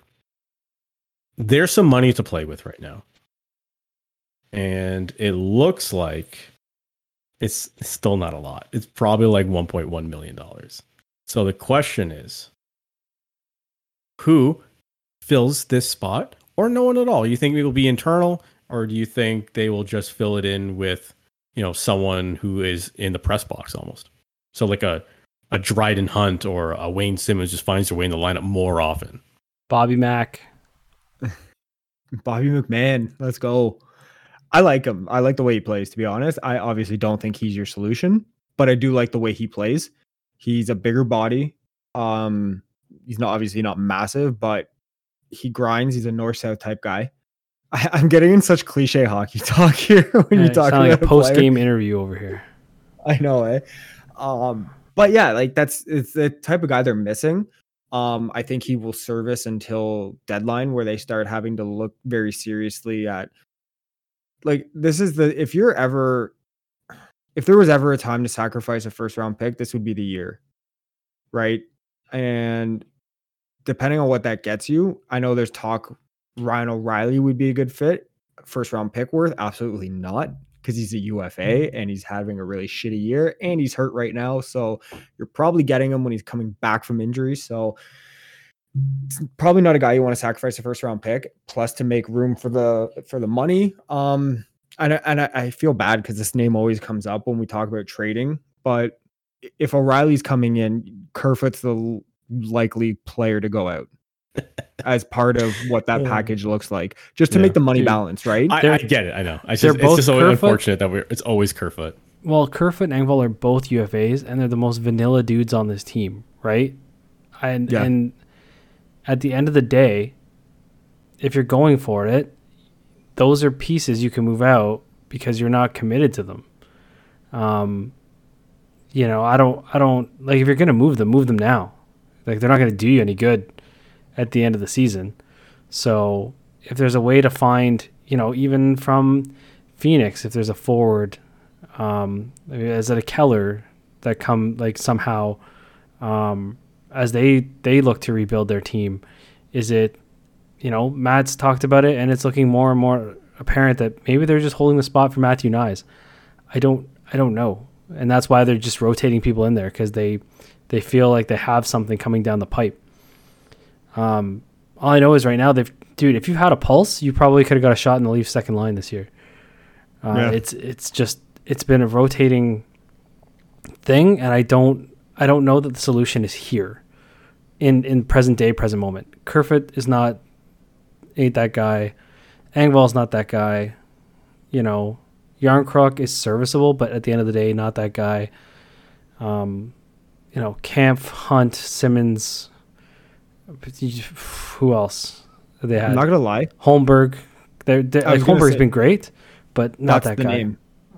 But like, as a fourth line guy, who especially in the playoffs is probably going to see like 6-7 minutes a night, you feel okay having him there. And with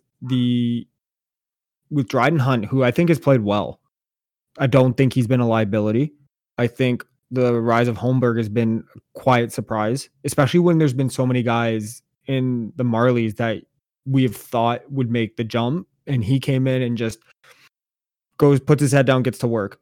And then you have, like we said, Matthew Nyes coming, that I think that makes Engvall and Kerfoot more expendable than previously thought that they may have perceived. What does Kerfoot bring to the table that Holmberg doesn't? A little bit more offensive touch, but Harvard education. Yeah, and a Harvard education. But Holmberg's Swedish, right? Like, he brings meatballs. He's probably like pregame, guys, I got the meatballs. and IKEA that's Italian, like, whatever. Yeah. It's Europe. It's all the same thing. Yeah, it's all the same country, whatever. But that's the thing, is you have emergence from unlikely sources in Holmberg, Hunt, and like even McMahon for a couple games. And even though he's hurt with a kneecap injury, Mac Hollowell as a defensive, he played okay when he was up here. Connor Timmins has looked great, for which could be a potential absolute steal. At times, he's looked really good. Yeah, but I mean, for a right-handed defenseman, that was an absolute hole that this team had. He's been better than you expected him to be. Oh, that for sure, yes. Right? So and Jim can speak to this, because I always compare this. Jim and me were very different players. He was a much smarter player than I was, but I was a heavier player than he was. Robertson has to change the way he plays. And that's coming from a dude, me, who played heavy. Robertson needs to slow it down. If he wants to play in the NHL, he's not Austin Matthews.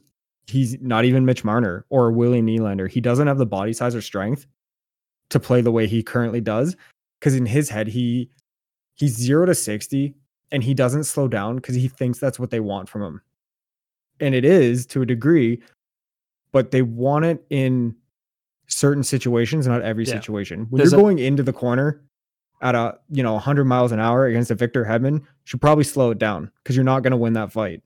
There's a healthy balance between getting the game and letting the game come to you. And I think he just doesn't know when to let the game come to you and when to go after the game. And you gotta find that balance, because you'll hear arguments from both people. You gotta be aggressive. You gotta take charge and own it. And then some people will be like, oh, calm down, let the game come to you. And it's very situational, and it's very, assess the moment, assess the situation, look at all the variables. And that's why hockey is such a difficult sport, is that there's so much happening all at once. And you gotta you got to get a feel for it, and I don't know that he's there yet. And I say this coming as a guy who didn't play in the NHL, but I would surmise that there is a level of kind of like when you're in the flow of the game, then it just kind of clicks. I don't think it's clicked for him yet on that level. Because yeah, you're right. Every time he's out there, it's like a buzzsaw, and you're just like, holy shit. You love it, but at the same time, you're like, dude, this is why you're always getting hurt. Like, you need to know the moments to turn that on versus to just sit back and assess the game. And like I said, that's coming from me, who was always like attacking the game, didn't necessarily think the game in the way that Jim does. I was always just like, give me the puck and I'll run through somebody. Mm-hmm. You know, that was it. That was how I played. So it was, sorry. You feel bad for the guy because the skill's there. The talent's there. And everything you want is there. It's just, it's almost like he can't get out of his own way. Yep. Do you know what I mean? So I think that spot is, like you said, Dustin, I think at this point they are holding it for Matthew Nyes, especially if you see some of his highlights recently. Like, that dude's just tearing it up in the NCAA. Like, almost ridiculously so. Levels of what Bedard made that tournament look like, he's doing in college. But and they do have one contract spot available, so right, depending on what they do at the trade deadline, obviously too. So I think that'll be really telling. Seeing what happens at the trade deadline will be very telling to see what their plan is for him. If they go get someone strictly like Ryan O'Reilly and possibly a Luke Shen, it's fairly obvious they're holding that spot for him. Because I would say O'Reilly would be, maybe first power play, potentially second power play, and, sometimes second line minutes, third line center most of the time, but I mean, if it is O'Reilly though, he's the guy in St. Louis. Like, that's his team, and he's first power play, he's penalty kill, he is your guy. Being not the guy can sometimes affect players negatively. Now, if you bring O'Reilly in and he knows he's 6th or 7th on that depth chart, are you getting mentally the buy-in from him or no? I think so. I think so too. I mean, he's going to come off injury, and like he's not going to have the same opportunity in St. Louis that he has here. I mean, they're 6 points out of a wild card. They're not third in the league. Again, playoffs is a different beast. However, if he wants another crack at anything, I mean, this is probably his best shot, again, outside of Boston or Tampa. So, well, Tampa hasn't even looked that good this year, right? Like, in terms of what we've known Tampa Bay to be, they've at spurts, but man, it's going to go through Boston, and everyone knows that. And O'Reilly's the type of dude you go into that war with, right? So there'll be a lot of changes at the trade deadline, I think. And I think there's also going to be a lot of changes at the trade deadline for the NBA as well. February the 9th, the trade deadline is approaching us very quickly in the NBA. And we heard some interesting comments from one CJ McCollum earlier this week, who, from my understanding, was on a podcast. And actually, I'm going to click on this. Does it tell me the name of this podcast? Because this article I'm reading from sportsnet.ca, which is written by Sportsnet staff. I love those ones that are actually given the proper credit to where it goes. It's from an ESPN podcast, which is the CJ McCollum Show. Okay, well, there you go. So it's from the horse's mouth, as it were. And CJ said the following. He said a bunch of nice things about the Raptors, as you tend to do when you then throw the insult in at the end there. But it says, I think in terms of what they need or what they're lacking, there's something going to happen. I don't know what. There's rumblings about certain players on the team not being happy. And due to tampering, I can't speak to that. But I think they're going to move someone at some point. So it's noteworthy because obviously he plays in the league, but he's also president of the Players Association. So it's not like he doesn't know the players. It's not like he doesn't know players from other teams. And we know these guys all talk to each other anyways. And the fact that he is very careful about not tampering and suggesting anything, I think is a clear indication that he knows what he's talking about here. The Toronto Raptors are in a very difficult spot right now in the NBA, where they aren't so bad that they're like bottom feeding in the standings right now, and the sky is falling and there's nothing they can do, that they are just dog shit or something. Like they're 11th place in the Eastern Conference. And the NBA is stupid, and 10 teams make the playoffs. Well, not really, like they have that play in, but you get the idea. 10 teams are going to play meaningful basketball at the end of the season. The Raptors are right there. They're actually have the same record as Chicago Bulls, who are in that 10th spot. But on the flip side, they're about 10 games back of being the bottom of the barrel in the NBA. So I don't envy the spot that Masai Ujiri is in right now. How do you determine what this team is and what you need when you're this close to the playoffs, but at the same time you're this close to the bottom of the barrel? I can tell you for a fact, without mentioning any names, that there are people in the Raptors organization who are not very happy with the way they're playing right now.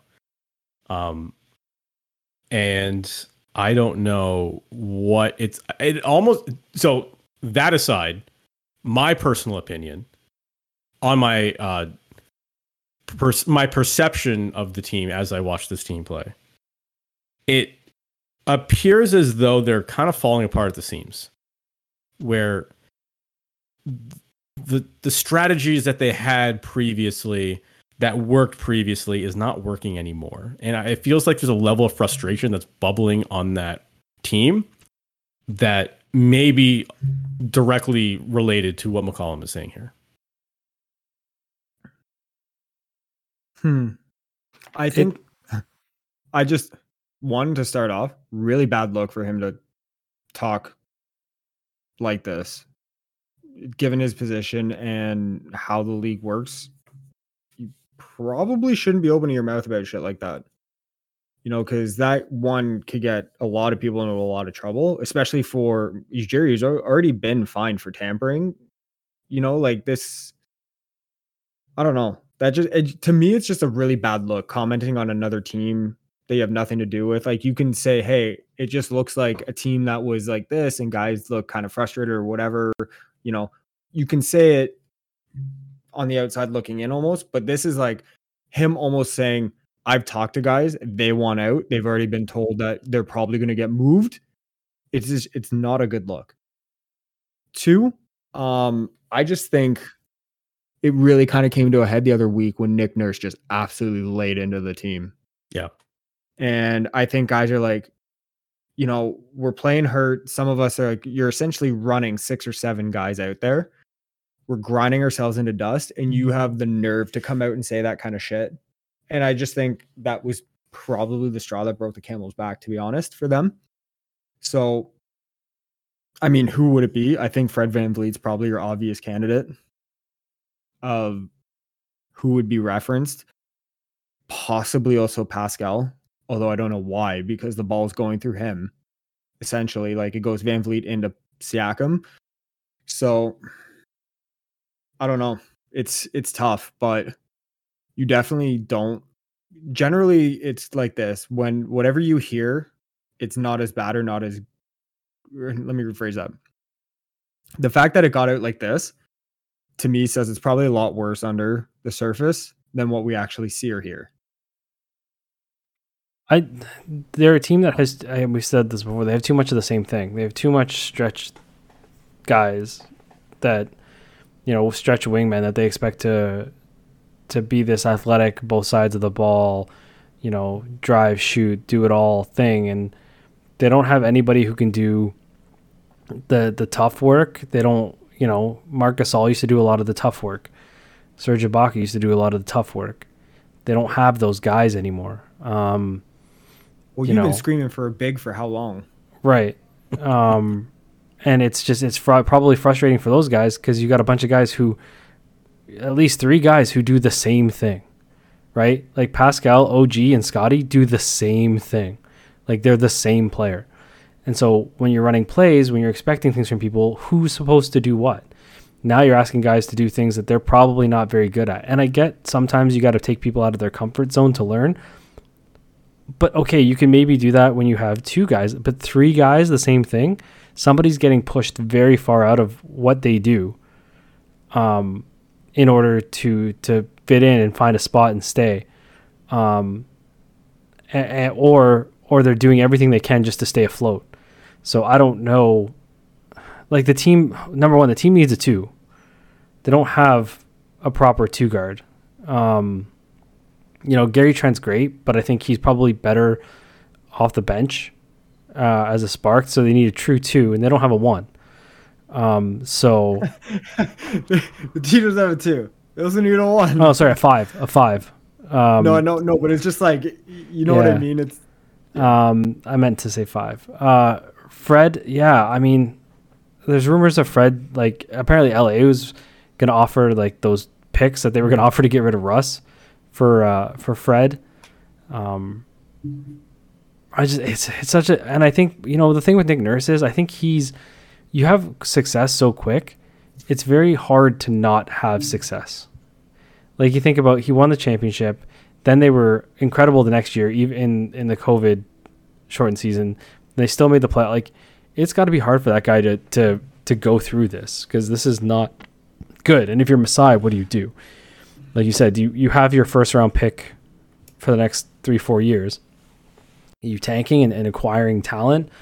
Are you out there trying to sign free agents? They've had shitty luck with free agents. Look at Otto Porter Jr. I mean, like, what do you do? Take your pick. Scotty, OG, and Pascal. They're all not very old. Well, but they can't all be untouchable. Right. And me personally, I think it's Pascal. That's what you'll get the most for. But is he the most unhappy? I don't know. I'm curious what you guys think. Like, who do you think is the piece outside of Fred? Because obviously I think we can all agree that he's probably the most unhappy right now. But outside of Fred, what do you think is the likely piece to go that also gets them the most of what they need back? Well, I think there's no one more valuable to this team right now than Fred and Pascal. I can see OG getting a lot of attention, but I don't see OG as being the guy who's upset. I don't think that's like in his nature. He doesn't seem like that kind of guy. It's too chill. Yeah, like if I had to guess of who I think is the one who's like, get me out of here, it's probably Gary Trent. Yeah. Where I think Trent can be a very valuable player to any team in the NBA if he's used properly. I don't think he's in a position with the Raptors right now as what he needs to be. I think he needs more guys to play off of, and he doesn't really have that here. I've seen a lot of articles of people like defending Scotty, like Pascal saying, "Oh, he's working his way through it." I wonder if Scotty's a little frustrated. Just maybe not getting the elevated playing time, maybe not getting the position. You know what I mean? Like, if you think about it, again, you have 3 guys doing the same thing. Right now, he's third in those guys. Mm-hmm. Rookie of the year is third out of those men. That's not a comfortable spot for that dude. So I don't know. It's a weird situation. It's weird to be so. And we talked about Leafs being top heavy. The Raptors are tilted, like the court's tilted so one way. Like you can't play like that. You can't expect to win. And even Pascal, like, guy's been on fire a couple games.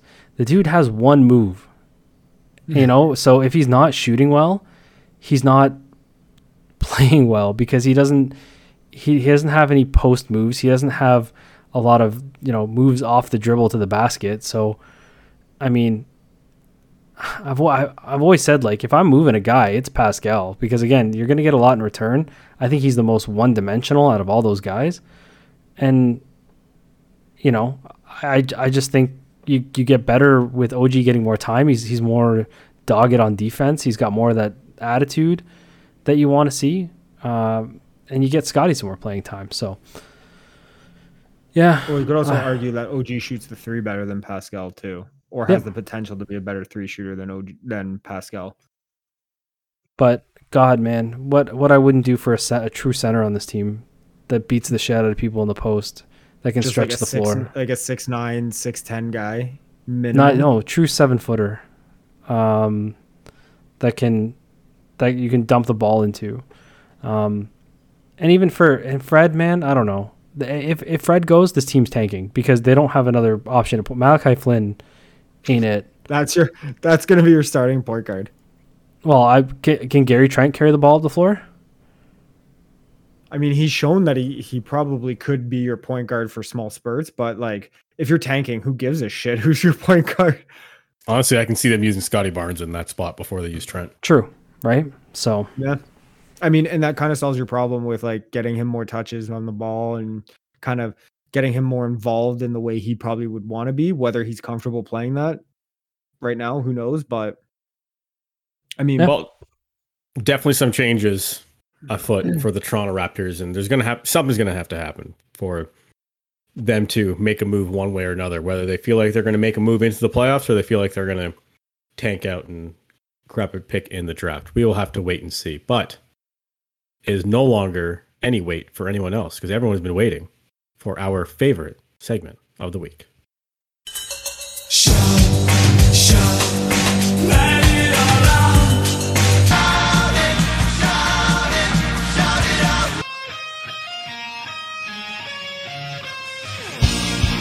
That's right, it is everyone's favorite segment of the week. And it's your favorite segment of the week because it is a segment we get to hear Maven's entrance music back from when he had a very short run in the WWE, or I guess WWF at the time, from 2001 through 2001. And he declared himself for the Rumble. And I'm sure, at some point he declared himself for the Royal Rumble. He did have that Royal Rumble moment with The Undertaker. I think that was 2001. Yeah. Nevertheless, gentlemen, who is your shout out this week? I'm going to go first because I've been thinking about a shout out the entire episode. And I've had one. I'm like, should I do anything different? But no, I'm going to stick with this one.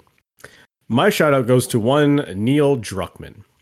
Neil Druckmann is the creator of, I shouldn't say creator of Naughty Dog games. He was one of the co-presidents, we'll say, of Naughty Dog games and is noted as the writer and creator of The Last of Us. And on the television show, he is one of the executive producers of The Last of Us for the television adaptation. As I mentioned on this show, I'm really enjoying The Last of Us, even though it's only been one episode, but it's kind of technically two episodes because it made the first two episodes into one episode. Nevertheless, it's a really good show. It's a fantastic game. It's an incredible story. Highly recommend you check it out. Airs every Sunday night on HBO or here up in Canada on Crave. Gentlemen. Hold on. Speaking of Crave, I have to ask, did I kick you out today, Jim? No. Okay, because wifey and me go to watch something and it said, please sign in. I'm like, well, something's getting kicked out. So I'm just like, if I get a text from Jim, it's going to be him. I actually had two shout outs. One we kind of went over because it's my boy. I have a bunch of his cards thanks to Jim, and I'm going to be buying his jersey. Trevor Lawrence for that amazing comeback, being down 27-0 and showing the poise of a Tom Brady and showing the touch of an absolute stud quarterback and, shutting everyone up who said like he was going to be a bust now. No, shut it. Even if they don't win or go on further than this, that in of itself is enough. Two, I think we mentioned it last week, or it might have been pre-show when we were just talking about it in general, but shout out to everyone who was involved with Games Done Quick. It's for those who don't know, it is a week long, 24 hours a day for the 7 days of the week. And it happens every January and then every June, where it is a bunch of gamers come together to speed run various video games. Some just saying start to finish, some show glitches or, different ways around the game or whatever, but they do it as a way to raise money for charity. And they raised $2.6 million in this week for the Prevent Cancer Foundation. Crazy. And every year they just do, great work, twice a year. So really looking forward to summer games done quick in May. And I think it's really cool. And it's just a lot of good people with good intentions, just, wanting to, some for 7 hours in their run, some for 30 minutes, some even for 5 minutes, just, doing some cool shit to, entertain some people and raise some money for charity. And so just wanted to shout out that. Ironically, you were here, but it was my shout out last week, but it deserves 2 weeks in a row. Yeah. There we go. I did not know. I didn't get to the shout outs part last week. I was listening when I was changing my kid, and then I didn't get back to it. So my shout out will be to the New York Jets and Robert Saleh and Joe Douglas for letting go of the entire offensive staff. Mike LaFleur gone. Offensive line guy gone.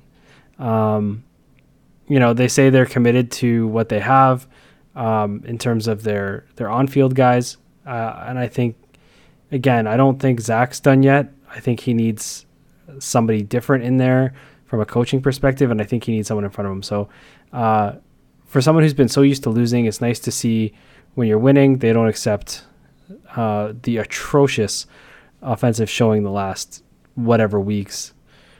They played like garbage. So, very rarely do you see sports teams make those kind of moves where they just clean house and commit when they know that they're winning because they know that they have something. So it's good to see that. Not good to see people losing their jobs, but good to see a team. Good to see people getting fired. Good to see a team knowing what they have and trying to go in the right direction. You know what? You're right, though. Few teams are willing to pull that trigger to that degree. Yep. And it just shows that they're invested and they're committed. And like you said, is that they're not all lip service. Well, they're not. They're showing that they're not going to wait, and that's what I like. Like they know. So here's to next year. And here is to next week when we return to this show for episode 40. I'm Dustin Perry. He's James. He's Maddie. And we will see you next week on 43.6, the sports podcast you always wanted.